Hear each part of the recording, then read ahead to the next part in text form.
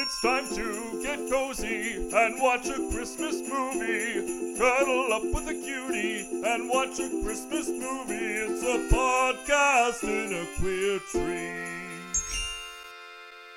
Hello, and welcome back to a podcast in a queer tree. It's December 22nd, and we're going to talk about Buffy. My name is Nicole. I don't know if I'm well enough prepared to talk about a lot of Buffy stuff.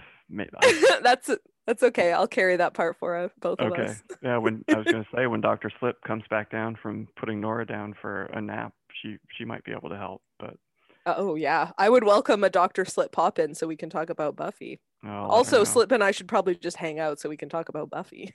Well, yes. You won't get much satisfaction talking about it with me because I only like about a third of the series. So. Okay. And none of which includes Riley. Riley, yeah. Well, today we are talking about the 2020 Hallmark film Good Morning Christmas, which, if you have not surmised by now, stars Mark Blucas, famous in my household at least for playing Riley on Buffy the Vampire Slayer. Mm-hmm. Here's a synopsis. Two squabbling TV hosts are sent to a festive small town over Christmas.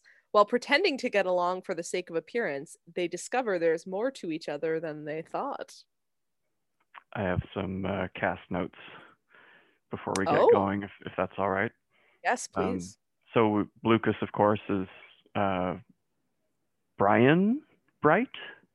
Brian Bright, yes. Yeah. Allison Sweeney, who has been in tons of these movies, and okay. I think is one of the kind of first wave of Hallmark movie stars. They recruited her out of Days of Our Lives or whatever show she was on for like 10 years before. She was a soap opera star. Yes. Oh, not just she was one of the big soap opera stars. Okay. Yeah. I made a note to check on the cast list when we started watching this last night because I noticed that the writer was someone named Riley. Oh, God. And I just thought that was funny. Yeah. So I looked into it. I wanted to see what other credits they had and stuff. And there is a fascinating story. Oh, I can't wait to hear it. Let me just find the IMDb page again. So yeah, it's Riley Weston. Okay. That's the name of the screenwriter. She changed her name legally to Riley Weston, basically hoping to get more work as an actress because she was very young looking. She started claiming her date of birth was in 1979, not 1966. Okay. Wow. 13 right? years is a significant, okay. Right. You go, Riley. She began writing for television and films, and after being featured in Entertainment Weekly magazine as a young up-and-coming 19-year-old writer. Wow. On the TV series Felicity, which was a big deal at the time. What? I remember. She made a $500,000 development deal with Disney and was exposed because at that point, of course, someone started vetting her. Like exposed for lying about her age? Yeah. That she was in fact a 32-year-old actor. And not a 19-year-old wunderkind writer. So did that like ruin her career at that point? I think it definitely fucked her career with Disney anyway. She was on a very different path there if she was like writing for shows like Felicity. Well, I'm sorry for Riley that things went that way, but I guess she wrote Good Morning Christmas, so she's the reason we're here today, folks. So other cast notes, the innkeeper is Jay Brazeau, and I'm sure you've seen him in millions of Hallmark movies. Okay. As well as one of my favorite movies, Going the Distance, which was made by Much Music to promote the Much Music Video Awards. and stars. Wait. No. Hold on. Uh-huh. Just to clarify, one of your favorite movies is a promotional film made to promote the Much Music Video Awards? Well, when I say promotional, it is a movie. Like, it has a story and that stuff, but it essentially exists just to, like, the destination of this road trip movie is the Much Music Video Award. Wow. What year? Do you remember? I'm gonna say about 2002. Avril Lavigne is in it, featured. What? I can't believe I've never heard of this. Oh, Nicole, it is quite a movie. So yeah, okay. Jay Brazeau is in that movie, and he deep throats a zucchini. He deep throats a zucchini. Oh, zucchini. Okay, sure. Yeah. Nicole Oliver, who plays their producer, she plays Lynn Spears in a movie about Britney Spears called Britney Ever After. Britney Ever After. Wow, Scott, you're giving me a lot of really amazing film recommendations today. I might keep this in the episode just so people can be like, oh, I got to check these movies out. Wow. A 2017 biographical drama television film. I vaguely remember when that came out too. Kayla Heller, who plays Lexi. I basically just wrote, she's great, give her more to do. Hallmark. Like, give her own fucking movie, Hallmark. She's been in a couple of these now. And Kat Rustin, who Lexi's the one who keeps baking shit. Oh, the waitress. Of course. The waitress. And Kat Rustin, who plays Bright's hot girlfriend, who he's going to have her new show with. She's a lighting technician. Oh, interesting. And she has been on dozens of pretty big productions, actually, as a lighting tech. And then I'm guessing about 6 or 7 years ago, someone in the crew or someone looked at her and was like, have you ever thought about acting in something? Right, because she's like a smoke show. Yeah. And she seems like she would fit into these movies at least as a supporting actor, if not as a lead. So somebody finally noticed that, and her acting resume has become a lot more substantial over the last half dozen years as well. Oh. I just thought it was cool that she's like a legit backstage person. Yeah. Yeah. Okay, great casting notes. Were there others? Nope, that's it. Wow, very robust. Yeah. Good research. Yeah. Did you get a bingo in this movie? No, and it was so close. I would have if it was filmed in Toronto. Oh, yeah. But Langley, BC. I figured it must be BC just because of all these character actors that I know. I was like, that's got to be a BC production.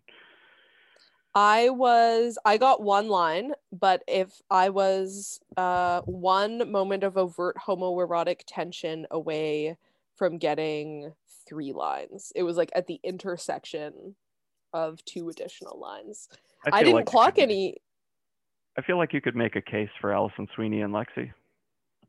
Oh yeah, little like mentor mentee. Except Alison Sweeney is so straight. Like she is. Yeah. She does not give off a gay vibe at all. That's probably the soap opera in her. Yeah, it's like, deeply not gay. Yeah, she's like, I've got to always be straight. Yeah.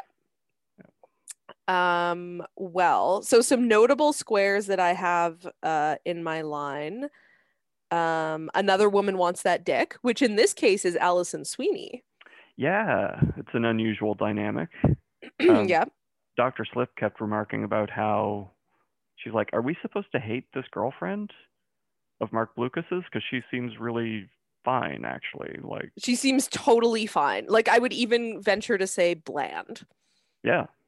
Yeah. Like her like what she's given to do is like not scandalous, or like she's not like a shitty female character. She just sort of exists and is like trying to like wrangle her boyfriend whose attention is wandering clearly, and she's like, hey, I'm doing all this work to like advance both of our careers. And he's like, cool, cool, cool, cool, cool. I have to go race in this Christmas themed thing.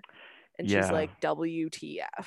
Like, she's like a very reasonable character. Yeah, she is. I'm going to have a lot to say later about the realism of how producing these shows works, I think. Sure. But anyway. I also have Sentimental Ornament. Oh, well, yes. Which, yes, I believe I gave myself for the stocking making contest. Well, I think you could do it for the little scrolls of wishes as well. That doesn't get much more sentimental than that. The mistletoe wishes, of course. Yeah. And passes the Bechdel test because Lexi and Melissa have all of these mentor conversations about food and presentations. Yep. And were there any Degrassi alum in this movie, Scott? Not that I know of. I did have that square. I didn't bother checking because it wouldn't have made a difference for me. BC was also on my card, which I was very pleased about because it was, well, you lucked out there. Yeah. Filmed in BC. Okay, so this movie opens on the show, which is called Bright and Merry, which is coincidentally the last names of the two hosts, Brian Bright and Melissa Merry. Yeah. They're setting us up for success right from the start. I feel like Slip and I were both in agreement that Mark Blucas is like a little bit typecast in the sense that he always just kind of plays a version of himself as like this wholesome Midwest former athlete bro who's like jokey and funny and kind of an asshole. The former jock is a real type. Yeah. And one that he plays convincingly because it's his life. Yeah, because he is a former jock. Yeah. And like Brian in this movie is a dick.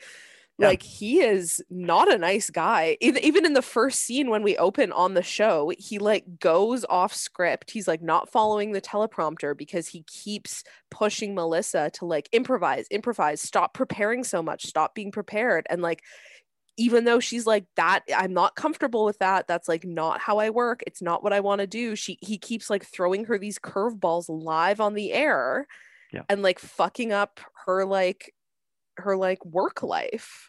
I have a lot to say about this because I just feel like this whole show is a toxic work environment, frankly. Yeah, for sure. He is a dick to Allison Sweeney. Their producer is the fucking worst. You want to do your producer rant now? I'm sure. ready. I mean, just in general, she's always springing stuff on them that she didn't tell them about, including some stuff. Like, it's not just them, it's their entire crew being inconvenienced by this producer being like, hey, guess what? We're all going down to Nowhere, Maine for a week. Right. Right up to Christmas Eve. Hope you didn't have any plans. BT dubs. Yeah. We're going to shoot your last episode there. The network has not told his co-host, Allison Sweeney, that he is leaving. The whole thing is just so ridiculous. Like, he just wants out of his contract because he's got an opportunity for this other show, I guess.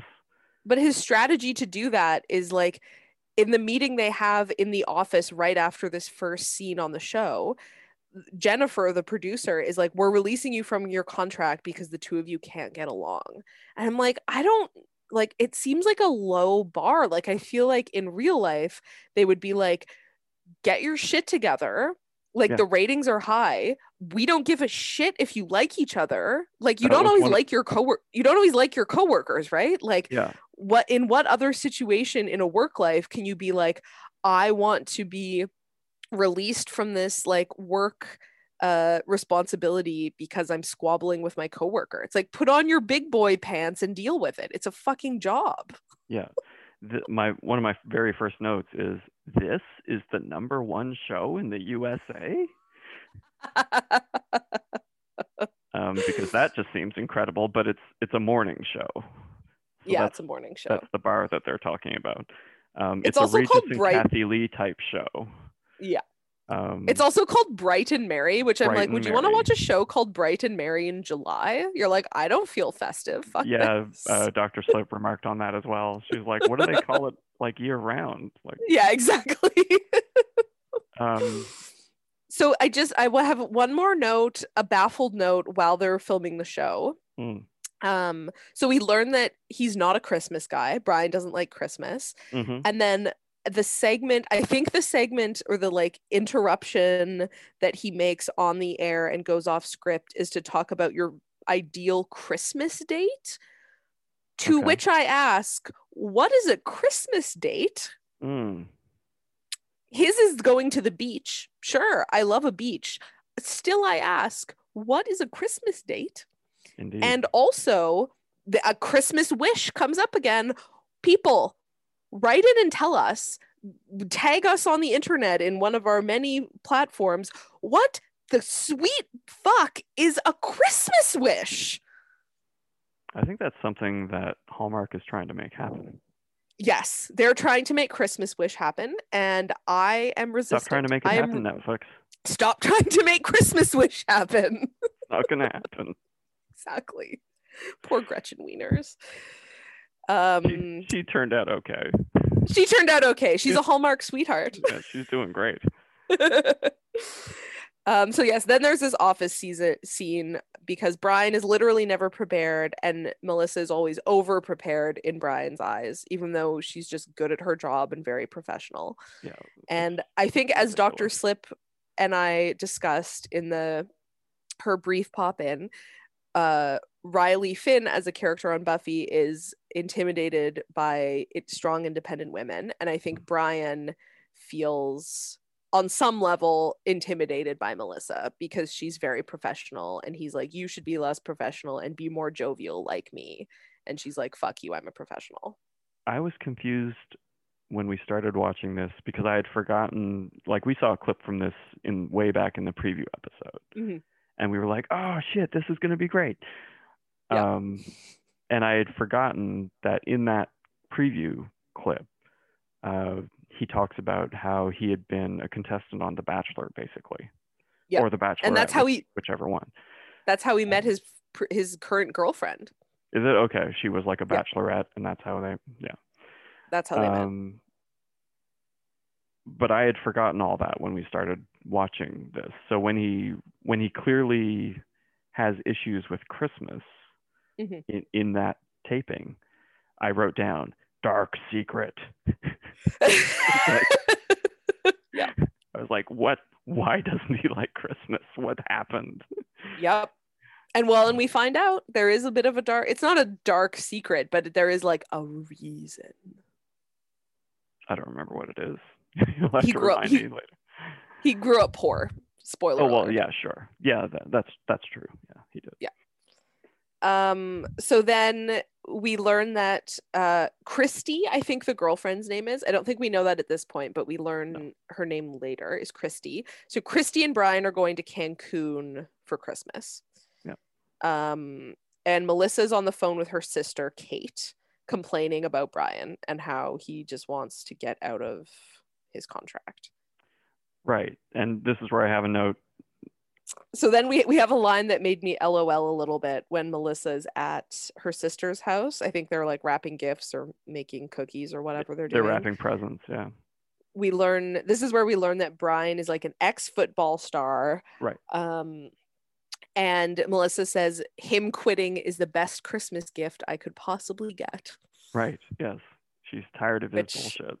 She's tired of his bullshit. And then the next morning we're back on set. And this is where we learn, Jennifer, the producer, springs it on everyone that the town of Mistletoe, Maine, seasonal small town name, has won the Deck Your Town with Bright and Merry contest.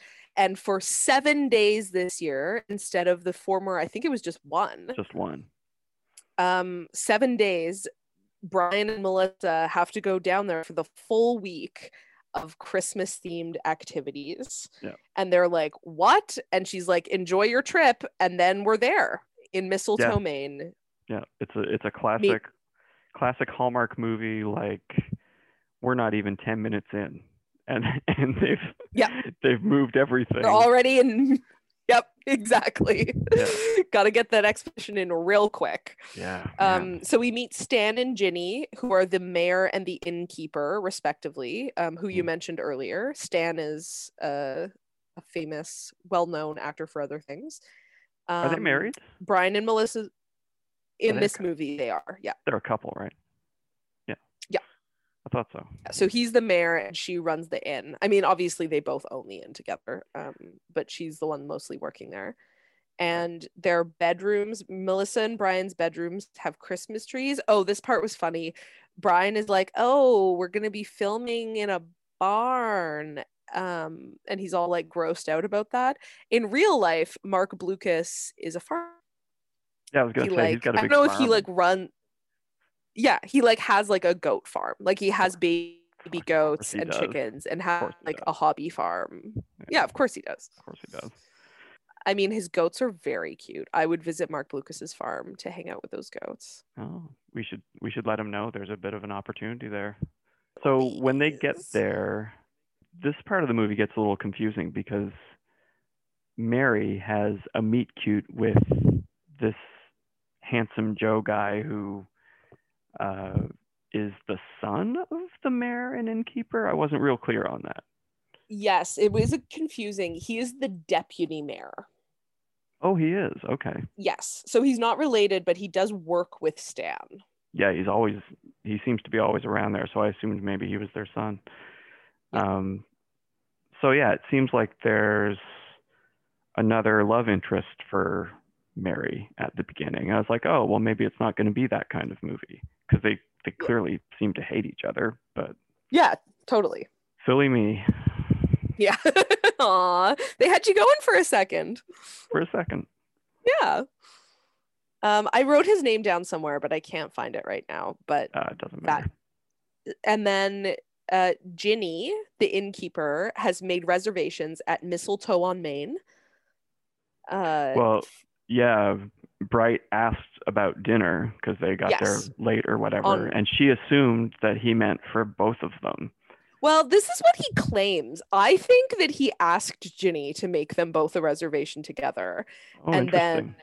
Why though? Because do you think he wanted to talk to her for some reason? Yeah, I think he wants them to like each other. I think that Melissa is like annoyed by him and thinks which he is, like unprofessional and a pain in the ass to work with. And I think that Brian is like a golden retriever who doesn't understand why someone doesn't like him. Well, that's probably true. And I think he's like, I'm gonna make us a sneaky dinner reservation together so that we can like be in a casual situation so that I can charm her into liking me, because I don't think he likes not being liked. No, I think you're probably right. Yeah. That's my read. But you don't think there's any romantic intent at that point? It feels too early. Yeah. Yeah, it feels too early. What do you think? I think it's too early for romance. Oh, I think so too. Yeah, I guess I just didn't. I took it at face value basically when he told her. I just asked for a reservation, but now I feel like I've got to tell you about it. Otherwise, people will think it's weird if you don't go. Right, because a big part of this is that they have to keep up appearances while they're in Mistletoe, because they're like celebrities. Like people are like constantly asking for their photo, recognizing them. They're always saying hi to people. And the producer is like, you two need to get along while you're here. Like, I don't give a shit if you are fighting. You need to like show this town that you like each other, because that's your job. Anyway. So the restaurant, we go to the restaurant, and this is where we meet Lexi for the first time. I love her. She's a waitress at the restaurant, and Melissa is like, we should rehearse for our show tomorrow, for our taping tomorrow. And Brian says, no, we're spontaneous and it works. And I'm like, fuck you. It works because Melissa is always so prepared and is saving your butt on this show. I mean, all they have to do is read a teleprompter. all they really have to do, and that's probably the most aggravating thing about Bright, is that he thinks he's better when he's being extemporaneous, but he's not.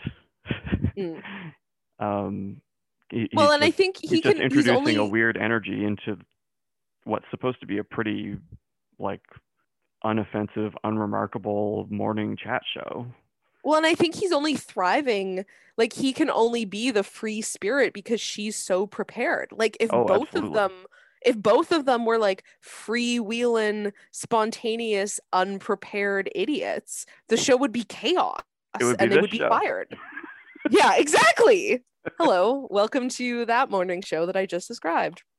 But it's like they're only successful because she is carrying it and he gets to like thrive amidst the like spontaneous fun chaos because she's the one anchoring the show. And his perspective, which I think he says at least a couple times, is that because they clearly don't get along, that's better for the ratings if there's that tension between them. So he feels like he shouldn't change because it's working. Of course not. And they've got the number one show. So yeah, it's working for him. Yeah, it's working for him. He doesn't want to change anything. Yeah, obviously. It's toxic for her. And the network is like, oh, well, whatever. Yeah, for sure. And he's like, this is great for me. I don't have to make any adjustments or change anything about myself. Then Melissa does this thing that I mean, obviously she's like deeply annoyed. She's like, I didn't plan on going out for dinner with you. Yeah. Instead, like she's supposed to be watching co-host tapes. She's got work to do. So she starts working at the restaurant, which I'm like, you can chill for a second. Like, I get it, but I'm also like, you're kind of working right now by being out in public in this small town with your co-host. It's a power play. It's a bit of a power play, which is perfectly fine. My note here is stop shaming Mary for working hard, Bright. Yeah. I mean, he does. That's definitely a theme. Constantly shaming her for working so hard. Yeah. Like, I mean, everything. Bright. You basically haven't worked at all to get where you are. Exactly. I mean, you actually know he worked very hard as an athlete and he keeps talking about that. Sure. But then, like, that star status got him a job in reality TV, and he's just been riding that ever since. Exactly. So, like, fuck you, dude. It's not your dream to be a broadcaster, clearly. Yeah. Why don't you go into sports broadcasting like every other ex-football star? Yeah, clearly that's what he wants to do. And stop bothering this poor woman. There's no teleprompter in sports. That's clearly what he wants. Oh, well, there is, but like it would be something he would be surrounded with more jackasses like himself. Ugh. My note that segues nicely into my last note in this restaurant scene. He is such an interrupter. Like, he just talks over her all the time, and I hate it so much. It just like grates on my brain. Oh, it's just the fucking worst. I made that note too. It's something I try to be mindful of doing this show, obviously, because I know I do it. It's a real problem for guys. But I think it can work when you have a dynamic, like I feel a bantery dynamic. Yeah, like I feel it works reasonably well for us, and we've also got the added wrinkle of Zoom. Kind of sometimes there's delays and other shit. You just kind of do the best you can. Mm-hmm. But he is live on air with a co-host, and who is trying to read a prompter. Yeah. And he's just like, you fucking dick. Why aren't you fired already? That's such a good question, because they're number one for some reason. Well, he must have been really popular on his season or something. Like, people really want to watch him on like this 45-year-old bachelor contestant. Oh my God. So brutal. He's not exactly your typical bachelor contestant. I mean, I haven't really watched The Bachelor, but I don't think they are typically guys like him. I honestly don't know either. Yeah, I've only ever seen clips of The Bachelor referenced on other things. I've never watched a full episode. Yeah. So then the next morning, it's their first day filming in the barn in Mistletoe. The barn is very cute. It's very atmospheric. Nice set. It's very festive. Yes, it's a very cute set. Yeah. They have to wear ugly Christmas sweaters for the day. This is also where we meet Tyler, who is just a rando townsperson who shows up on the set. Oh my God. And Jennifer Jennifer mistakes him for someone, and he's like, no, I'm just a big fan. Like, I want to be a producer someday. And Jennifer sort of like squints at him, and she's like, fine, stay close and don't talk. I'm not going to talk on behalf of the Black community, but if I saw that scene and was like, this poor young man has just been mistaken for someone from craft services. Oh, that's what it was. Fuck off. Yeah, I was like, fuck you. I already kind of hated this lady for how she was like forcing her talent and crew to do random shit that she hasn't told them about, including wearing like the Christmas cardigans all day. Like, what are these? Why does she keep pulling these weird little power moves on people? Yeah. So I know that we're meant to think, oh, how nice, he's getting an opportunity and she's really cool for letting him do this. I mean, it's fine if she wants to do that, I guess, but she doesn't know anything about him. She doesn't know if he has any credentials or training or anything. Yeah. He could be like, he is literally just a rando who shows up with a cup of coffee and is like, I'm a big fan of yours. How do you even know who the fuck she is, dude? She's a monster. You find she's better. A producer on a morning show. Like, yeah. Every once in a while, if it's anything like the old Regis and Kathy Lee show where they had their producer Gelman, who was kind of off to the side and always like neatly dressed, and every once in a while they'd be like, what does Gelman think of that? They'd like throw to him. Oh, okay. So there actually were fans of Gelman. It is theoretically possible that somebody knows about this producer. Okay. But that is not the norm by any means. Like, right, sure. Normally those people are behind the camera and you never ever hear who they are or what they do. I mean, I think that it's very reasonable for us as white people to be like, Jennifer treats Tyler, the only Black character who has lines in this movie, like shit. Like, this situation, like her being like, stay close and don't talk is like pretty, like, is like a bit haunting in terms of like the treatment of Black people by white people in North America. The way that this line should have been written is for Jennifer to be like, this isn't a good time. Like, you can sit back there and watch for today, and we can have a conversation about what it looks like for me to mentor you for the next 7 days after this shoot is done. But instead, she's like, stay close and don't talk. And I'm like, it doesn't land well. It's like really rough. And it's also, I mean, it's silly, I guess, for me to continue harping on about how TV does not work this way. Like, it really grinds your gears, eh? It does. It's because I'm just like, when you're the screenwriter and you're writing this stuff, you know how it works. Sure. So what are you making this shit up for? Like, you stop being so goddamn lazy and come up with some other way to get these poor token characters into the movie, since you clearly feel you need to do so. Yeah. They got to get those diversity numbers, got to check that box. Give them something substantial to do, or if you are going to just shoehorn them in here and not really think about it, at least don't insult them. Like the thing with the craft services mistake. Yeah. So rough. So we wind up with two people of color, Lexi and Tyler is his name? Tyler. Who are being mentored by two white women in this movie. And I'm just like... So then at the end of their episode, or their shoot of this day, Melissa slips up and says something about like this, like on our last show. Right. And then Brian saves her by like picking that up and being like, in mistletoe, because she's sort of like strongly implied that it's their last show like ever.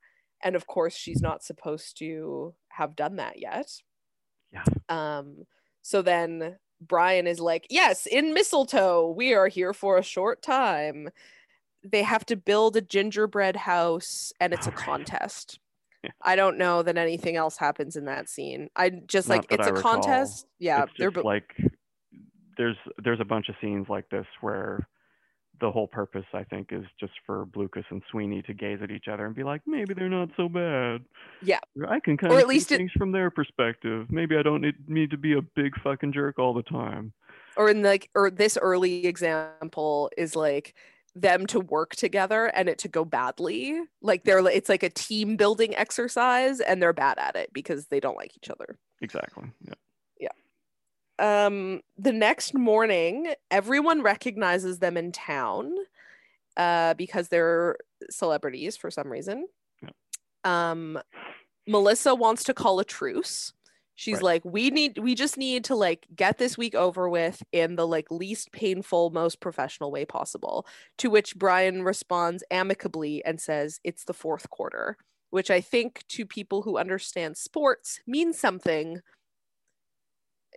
I'm assuming based on context, it means that he agrees to weigh in. Oh, this is also where we find out that Melissa has a little bit of a rant. She like calls him out a little bit.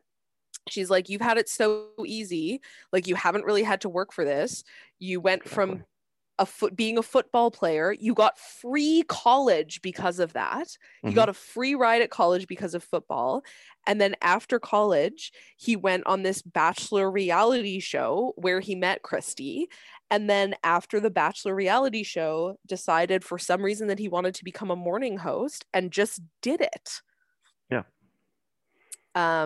And he's sort of like, oh, you think I've never had to work for anything, meow, meow, meow. Which like is fair, you know, it takes work to be a football player and you have to like do stuff, but like he hasn't had to like fight for any of these opportunities, which I think his logic is, you know, kind of Friday Night Lights style. He paid his dues to be a professional football player, and that's the hardest thing he'll ever do. So being on something like, well, I don't agree with that necessarily, but I think that's his attitude. The logic.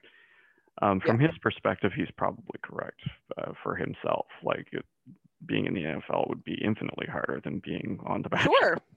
Sure. but that doesn't mean it's not work, and that he shouldn't respect other people's work who are trying to do it professionally.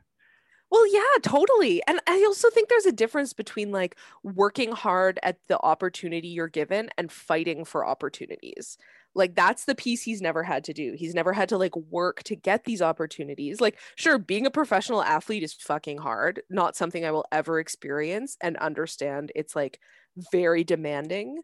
But like, he had this football career because he like had talent in that. He went to college for free. He didn't have to like make sure he achieved certain grades because he got in on his athletic abilities. He didn't have to get student loans for that. He didn't have to like break into the entertainment industry because he just got given this chance. You know, he's just been like handed opportunities.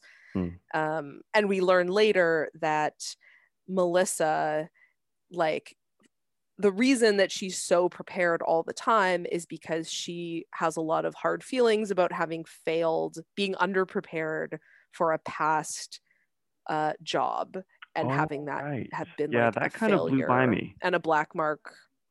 That kind of blew by me, and I was confusing this show that they're making with the real shows like Regis and Kathy Lee, and those shows have been on for like literally years. So my assumption when this movie started was, oh, he's just the latest new host to be rotated in, and she's been at it for a while. But then later on, it seems as if they both started the show at the same time. That was my impression too. Which? Yeah. But so she will continue on though. That's why she has to keep watching all these co-host tapes. Yeah, she's getting leaving a new co-host. But exactly. But I guess my point was I misunderstood that he wasn't just the latest in a series of co-hosts. Right. He was her first co-host, I'm guessing, on this show. I think so. We're not told differently. Way. Yeah. No, yeah. It seems like the show... they haven't been on. They've only been on for like a year. Yeah, it's just a real confusing dynamic to me, because if they've both only been on this show for like a year, they've got the #1 morning show in network TV, which certainly doesn't mean what it used to, but I'm sure it's not bad. Sure. And yet the network is like, oh, you want to go do this other show? Sure. We're sick of dealing with you. Yeah, like, totally. What a toxic set that must have been. Why is that producer still working there, for one thing? Like, that is her job. That's why it is the way it is. Like, anyway. Yep. So we find out in the evening, later that evening, I think Melissa's having a FaceTime with her sister, and she's like really afraid of the show losing ratings after Brian leaves. And then Lexi comes by and drops off some risotto that she made.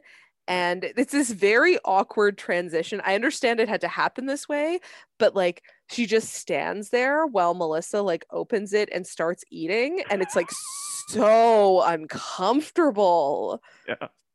It like made my skin crawl. I was like, I don't want to be either of these people watching someone eat like this, or being the only person in a room while someone stares at me while I'm eating. Is so uncomfortable. Yeah. So the risotto was amazing, and Melissa is like, you should be a chef, and Lexi's like, oh, like I'm feeling like too shy, too afraid to talk to my bosses about that. And Melissa's like, while I'm here, you bring me anything you cook and I will help you like sales pitch to your bosses about moving up in the restaurant. Yeah, hey, waitress making minimum wage in a small town diner. Why don't you become my personal chef? Yeah. And when we're done, I'll, give you a good rating in Foursquare or something. Quite Foursquare.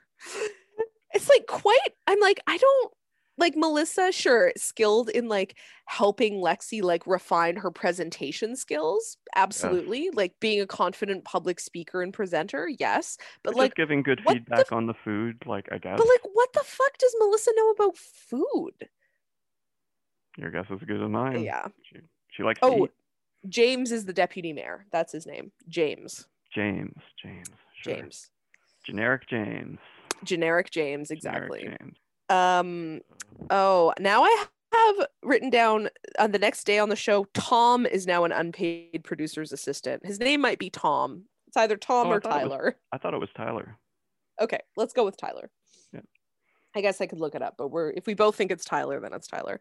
So Tyler is now just an unpaid producer's assistant. He's like fully working on the set, which seems like a good opportunity for him, but is also breaking union rules. Yep. He's a PA, even though they already have PAs. One would not think. Enough. And not only is he a PA, he's like her right hand, which I'm pretty sure she already would have or should have. So where the fuck is that guy? He's getting someone else coffee. I guess so.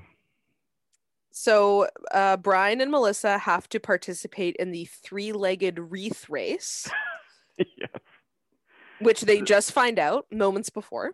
Yeah, of course. Which is a 3-legged race where their legs and waists are tied together by wreaths.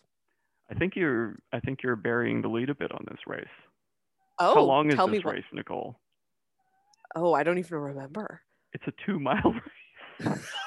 No! What? Yeah. The wreath race is 2 miles? Isn't that like 5 kilometers? No, it's like 3 kilometers, but yeah, it's a That's long. Fucking crazy! It's very long. I can't even walk 3 kilometers without taking a break. Oh my God. Wow. And they fall like immediately. Immediately. She falls on top of him. And they have a little cute scene there, but yeah, I don't know why they bothered to be like, yep, it's a 2-mile race. I didn't clock that in the slightest. I'm so glad you told me that. It's a strange detail for sure. That is lunacy. Like even 500 meters. Yeah, that would be very long. Very long. Yeah. Normally it's like maybe 100. So yes, they have this cute moment after immediately falling at the race. I have a note in quotations, soft landings. His life is so easy. I think he like makes a comment about like, always somewhere soft to land. And I'm like, wow. No, she says that. Oh, she says that. She says that about him. And I was like, man, that's a bit of a dick thing to say too. But I mean, he deserves it. Sure, yeah. Okay, she says that. She lands on top of him, and she's like, "Oh, you must be used to soft landings like this." Oh, okay, that's why, right? Because his life has been like so easy. Yeah, what with the easy life you've had, and he's like, "Fuck you, lady." Yeah, a little bit. Like, I'm like, yeah, that might be true, but I'm like, tone it down, honestly.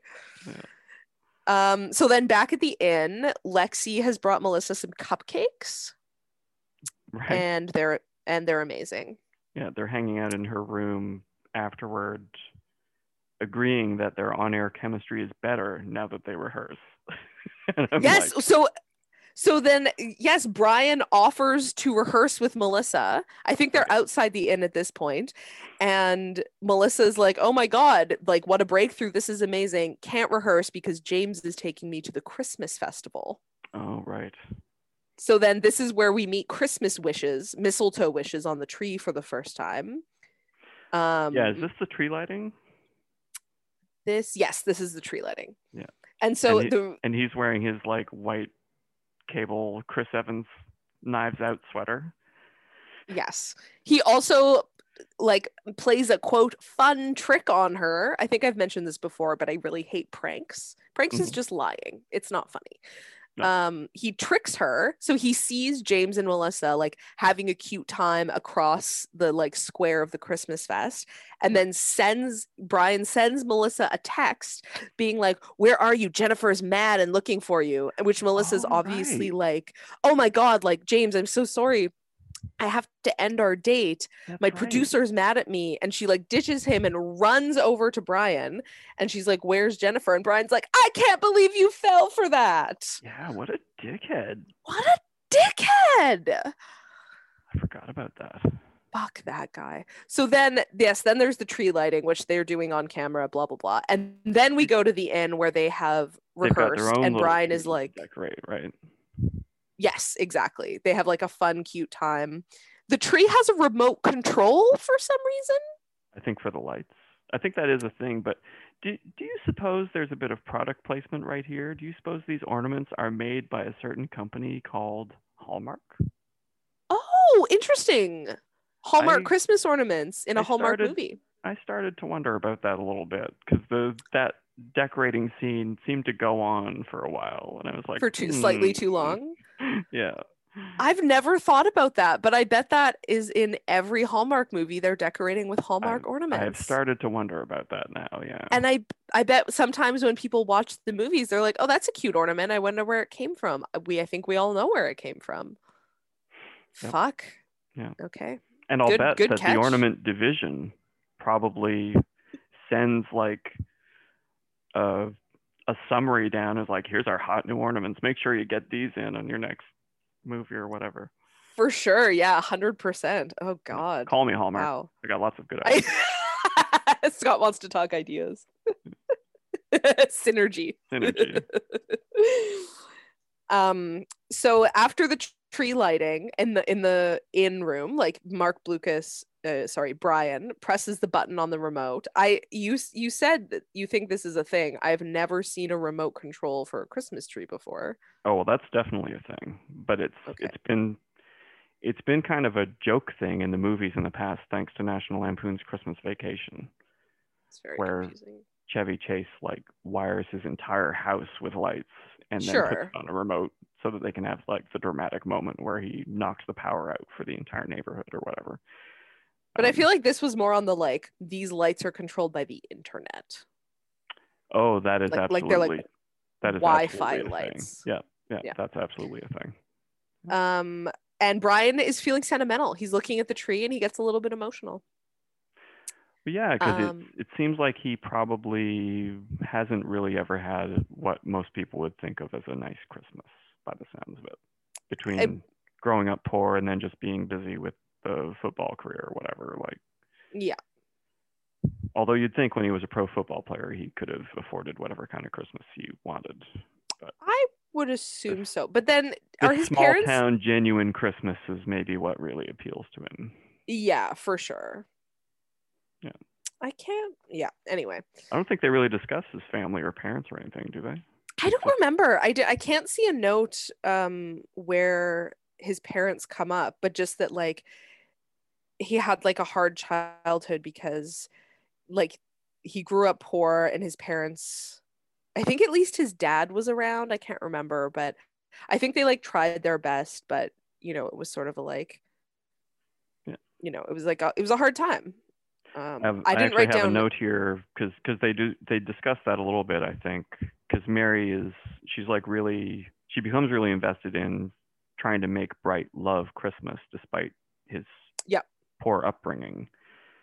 And my note here just that it feels like Hallmark is skimming a genuine social issue again without actually dipping into it.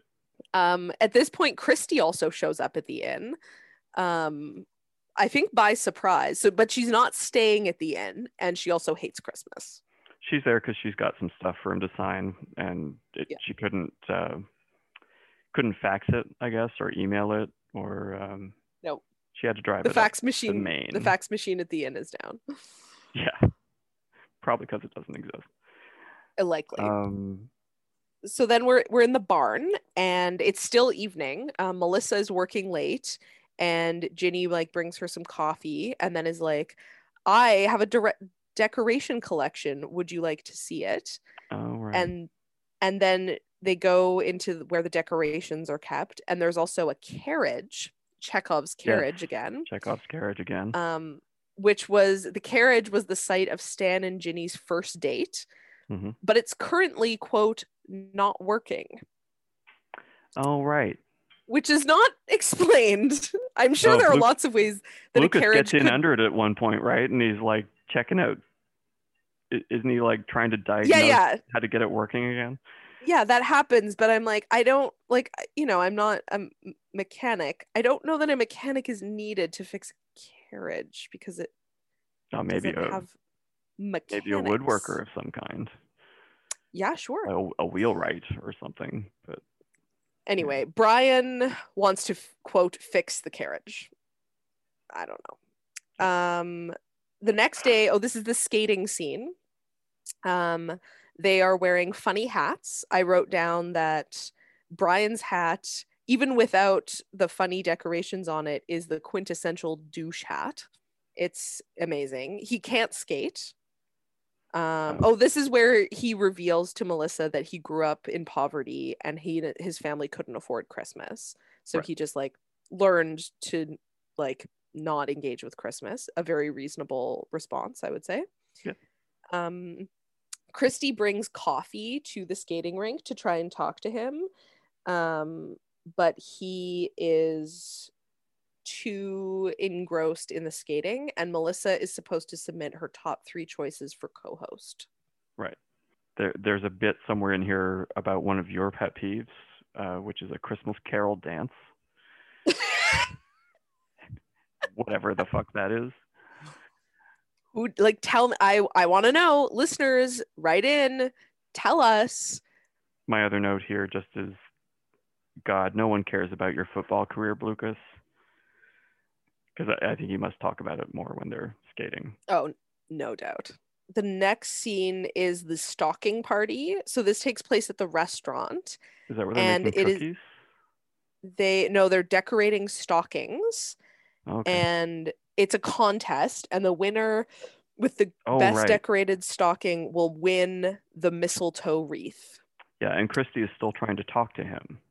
Yes, Christy is very reasonably sorry, babe, I'm shooting a show here. I've got to do this. Or they're not shooting a show. They're just participating with the town in their event. Yeah. But Christy's also like, I am trying to communicate with you. And he's like, cool. Talk to you later. Yeah, she's like, look, I need to get this shit signed so that we can continue planning our new show. And he's like, yeah, cool. But the thing is, Joan needs me to write this promposal first. Yeah.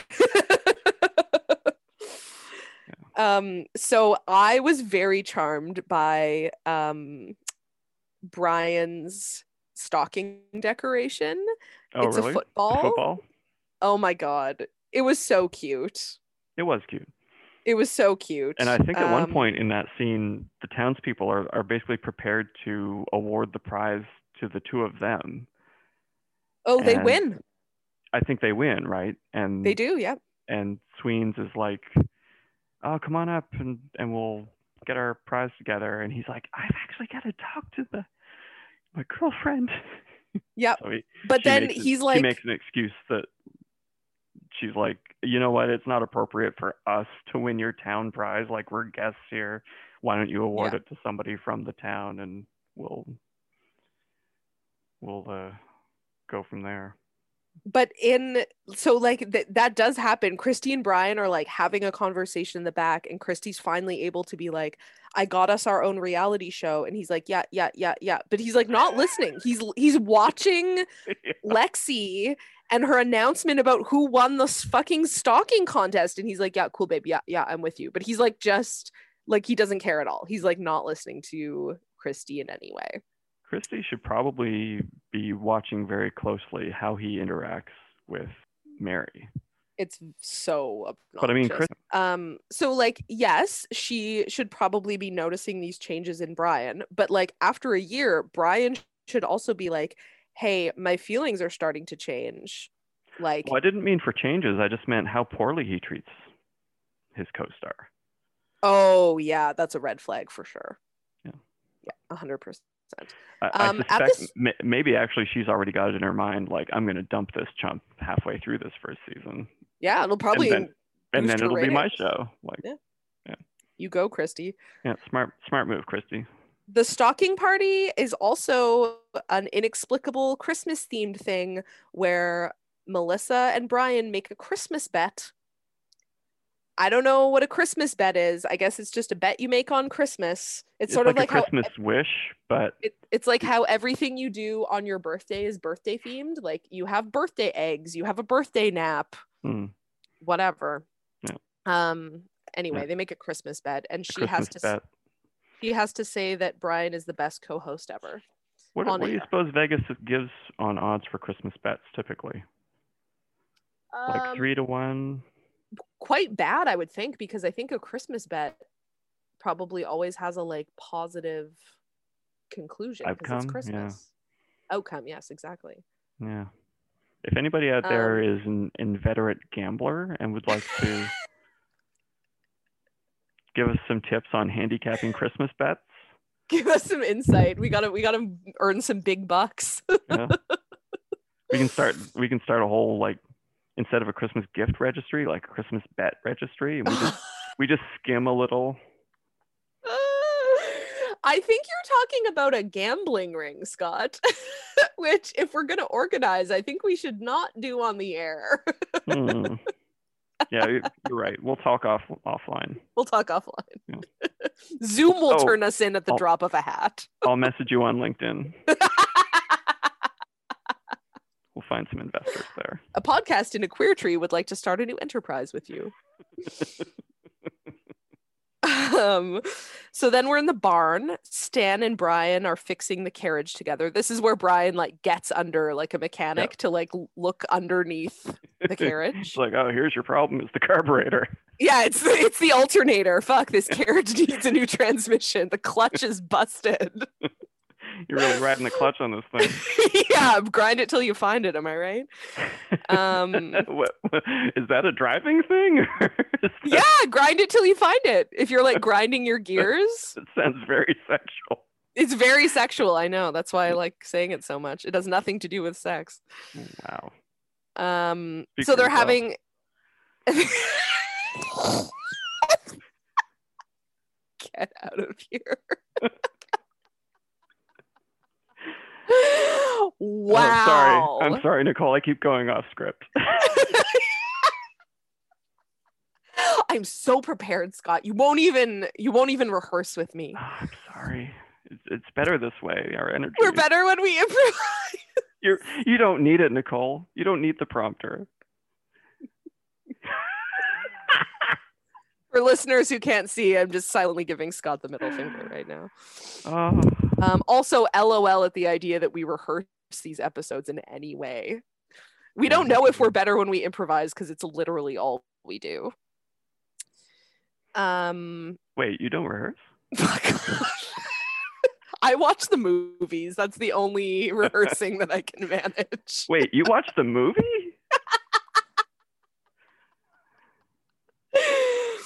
Oh no. Wow. Good thing it's December 22nd. Hey, we're really starting. Yes, that's right. So on the show the next day, they're wearing surfer shirts. that were Brian's idea. He's starting to get into the Christmas spirit, though a little misguidedly. And they announced that a pipe has burst in the town center and all of the Christmas gifts for the children have been lost. So they do a public call out. She calls him the best co-host that she's ever had. And then in quotes, I have only Santa knows. I don't know what that means. A pipe Those burst. are my notes. Why were all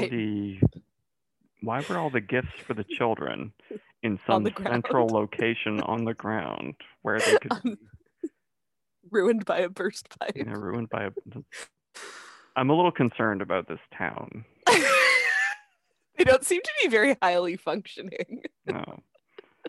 Was this town just constructed for this movie? Like, did they make up Mistletoe, Maine? Mistletoe, Maine, yeah. They're like, surely they can't say no to a seasonal name like that, right?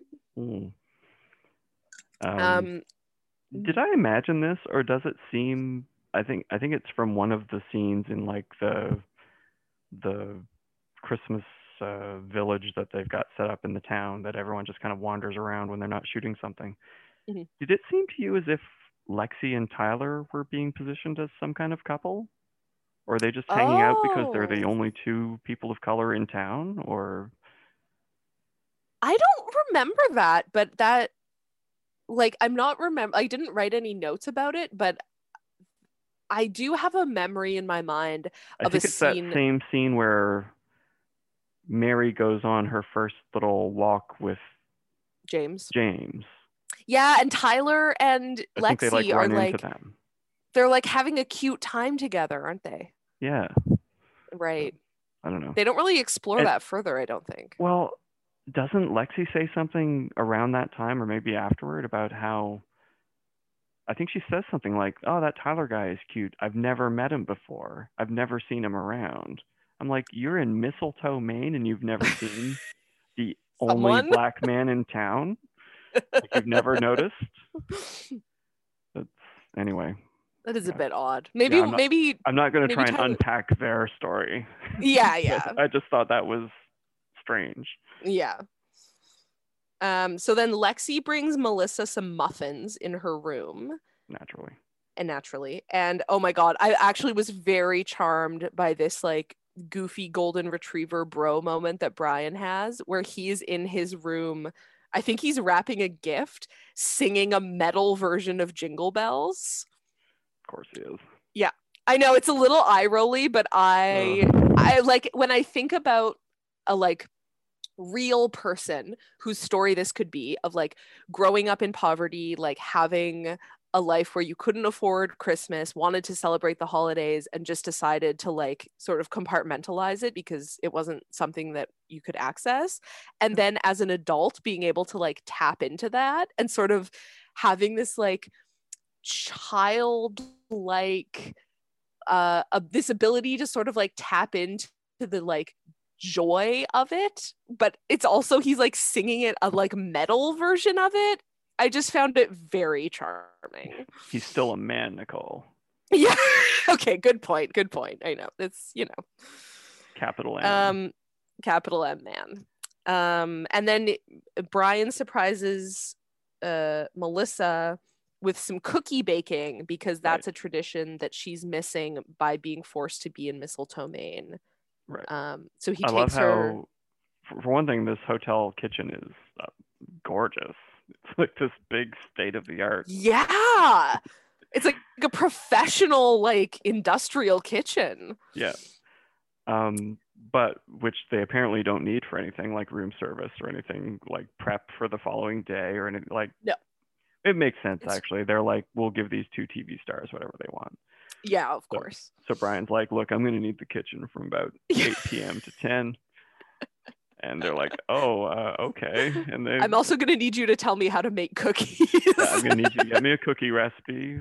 Look up Mary's favorite cookie recipe online if you can. And, no, but he called her sister. Oh, that's right. Yeah. To find out what the tradition was. Exactly. And to the hotel staff, he's like, if you could have that kitchen just like real spick and span, just like. Yep. I will not be cleaning up when we're done. Cleaned as if you were selling this place. So I have down, he made a playlist for their cookie making. which is cute. And then there's this like weird moment where he wants to know why Melissa is single. And then she like talks a little bit about her past boyfriends, and he's like, did you bake with any of them? It's like so weird. He wants to be her first. Yeah, clearly. And then this is where we learn that Melissa used to be a really relaxed person, and then she blew an opportunity for a network show because she was underprepared, and that's the like chip on her shoulder about being prepared all the time. Now she's over preparing for a show she doesn't really need to prepare that much for. Presumably. Yeah. Oh, and then I think the next scene after the cookie baking is on the like couch in the common area of the inn. Melissa is FaceTiming with her sister, and I have written down that Brian is a slightly smarter version of Andy Dwyer from Parks and Rec. He's just this like goofy, slightly. He's just this like goofy, lovable puppy dog. He like pops into this FaceTime call and he's like, "Kate, you're awesome. Merry Christmas," and like runs away. If it was Andy Dwyer, he wouldn't have had any pants on, just like the yeah. Totally. Yeah, that's the difference. And then that evening, he has made up a list of things that he had never done before until this week. She has made him see Christmas differently. So he's like Rory Gilmore making a little pro-con list before he has to make his tough decision about what to do with his new show. As if it hasn't already been made, as you've pointed out several times. Well, yes. Yeah. Assuming we believe the fantasy that he can just change his mind and continue doing the show with Mary. Yeah. He's making up his pro-con list. And on one side, he's like, well, Christy smell good, but Mary also smell good. Christy pretty, but Mary also pretty. This caveman persona you've adopted for his internal monologue is so funny. So Jennifer, the producer, it's still the evening, and I think we're like outside at the Christmas festival, and Jennifer, the producer, tells Brian and Melissa that the mistletoe wish that she made is that they don't make a mistake they'll regret. Yes. My note at that point, I think, was just another, hey, producer, fuck you, fuck you, fuck you. Oh, my God. She is the worst. So then Christy takes this opportunity to tell Melissa about the reality show that she and Brian are starting, which Melissa previously did not know about. And then I think shortly after that, Brian and Christy have a conversation, and I think they break up. Yeah, he breaks up with her. Yeah, and it's very amicable. Christy is sort of like, I get it. Like, she's like very understanding. She might actually be relieved. She might be relieved. She's like, this actually makes for a better show just for me. So yeah, no problem. Don't have to cart you around anymore. You're clearly not into it. So exactly. So then there's a parade, and Melissa is really mad, and there's a truck full of gifts for the kids that all their call out on the show has worked. All the people have brought gifts for the kids. A vintage fire truck, no less. Yes, a very Filled nice to the brim with gifts for the kids. Yeah. I titled it a parade, but I don't think it's a parade. I think it's just the townspeople standing on the sidewalk watching this one truck full of presents drive down the road. This sad Santa Claus parade doesn't even have a Santa, I don't think. Exactly. It's just a truck. There is a Santa in the truck. Oh, is there? Okay. Yeah. There is, yeah. Lexi's recipes are added to the restaurant, so a big professional win for Lexi. Sure. Risotto now available at the Mistletoe on Main. Yeah, Mistletoe on Main. Back at the inn, Melissa has received a surprise note to meet her outside the inn at 8 p.m. Right. Which she naturally assumes it's Brian. James. No, she assumes it's James, right? Yes, because James shows up and he's like, "Oh, great timing. I wanted to take you to wherever the fuck." And she's like, in her head, she's like, "Oh, it was you all along." Right. And then Brian is being a sad sack. Brian comes out with a bouquet of flowers that, if only they could have somehow like drooped. just done a little animation where they're like, and he goes back, shuffling back inside. Do do do. Charlie Brown Christmas. Exactly. Oh God. So yeah, they're out of sync at this point. She doesn't know that he's staying. He doesn't know. Maybe there's nothing he needs to know about her. But I mean, if you didn't think she was the world's worst television producer before, you surely have got to think it when she turns it into a documentary. She sends her cameras out unbeknownst to her stars. She asks her sound guy, they're mic'd and their mics are hot, right? Yep. And sounds like, well, yeah, sure. And she's like, all right, cameras, I want you to get out there. I want you to find Brian. I want you to kill him.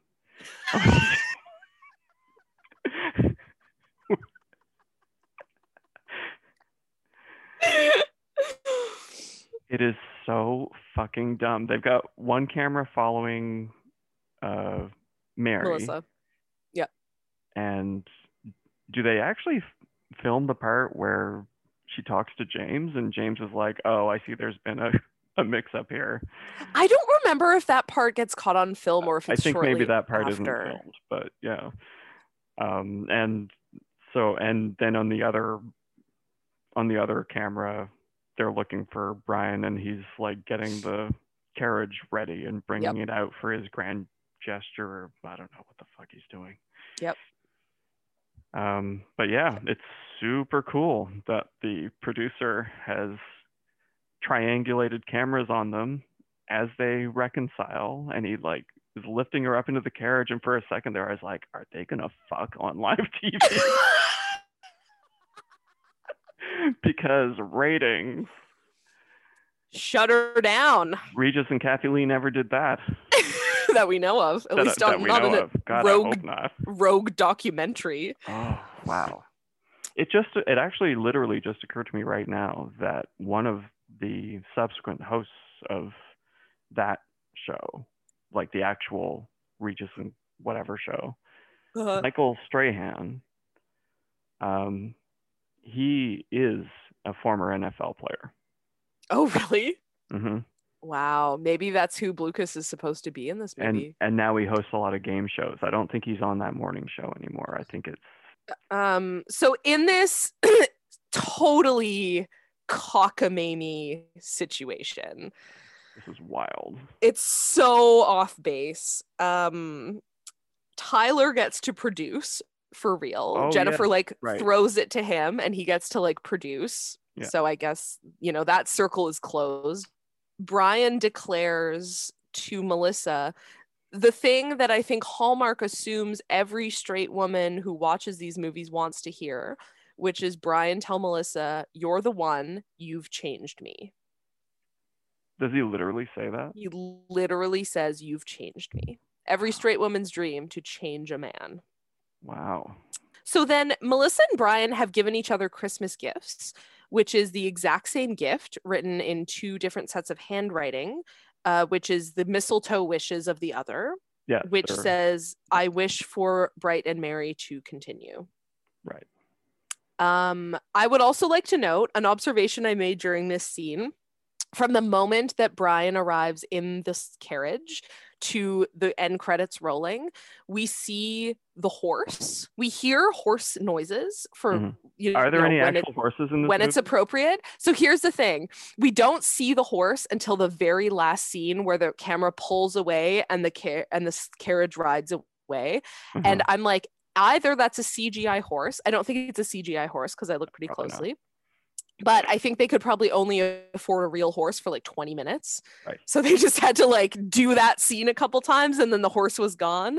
And then you don't see the horse at all other than that. I wonder, did you happen to notice, can you see them very clearly, or did they throw in a shot from a completely different movie? Oh, I think you can see them. Because that might be where they kiss. I don't exactly remember. Oh, but they definitely kiss before they get in the carriage, and like there's a big kiss there. Yeah. Yeah, that's funny. Those are all my notes for this movie. Yeah. I think my last was just about whether or not they're gonna fuck on network TV. They do clock at somewhere around here. They realize that they're being filmed, and they're like, "Oh, what ho! How fun!" They're like, "Oh, that producer is always springing fun stuff on us." Oh my God, what an abusive relationship, hey? Well, I feel like the producer is eventually going to steer them towards some kind of like puzzle house that they have to try to escape. Like Saw? Yeah.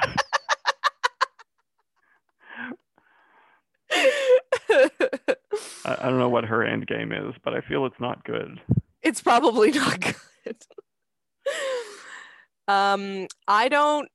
I can't, like, this movie was like such a confusing trip, and maybe it's just because at this point we've watched, well, at least you've watched way more of these than I have, but I've watched one of these like every other day for the last 6 weeks.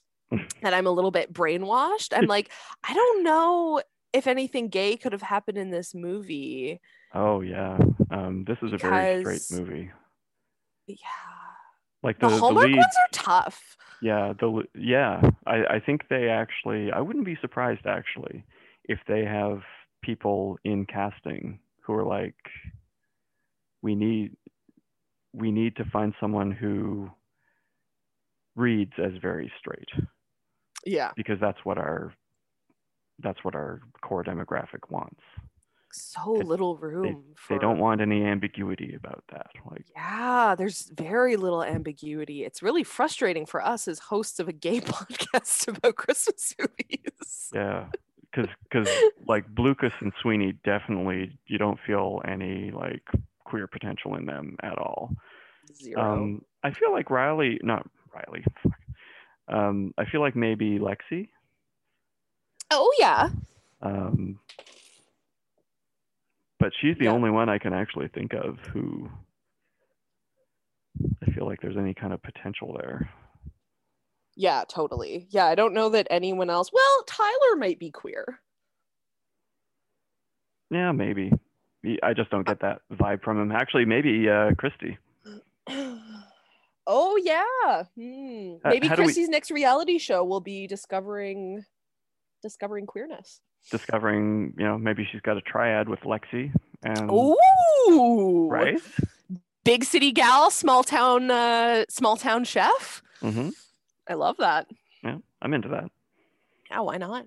Yeah. Okay. I don't know if there's any potential triads in this movie. I don't really think so. But I mean, the only triad I think that's obvious as a potential is Christy, Brian, Melissa.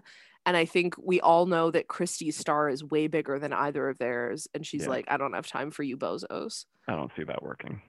Yeah, for sure. But I think that's the only one the movie like gives us. The other, if there were any others, we'd have to like invent them ourselves, as we always do.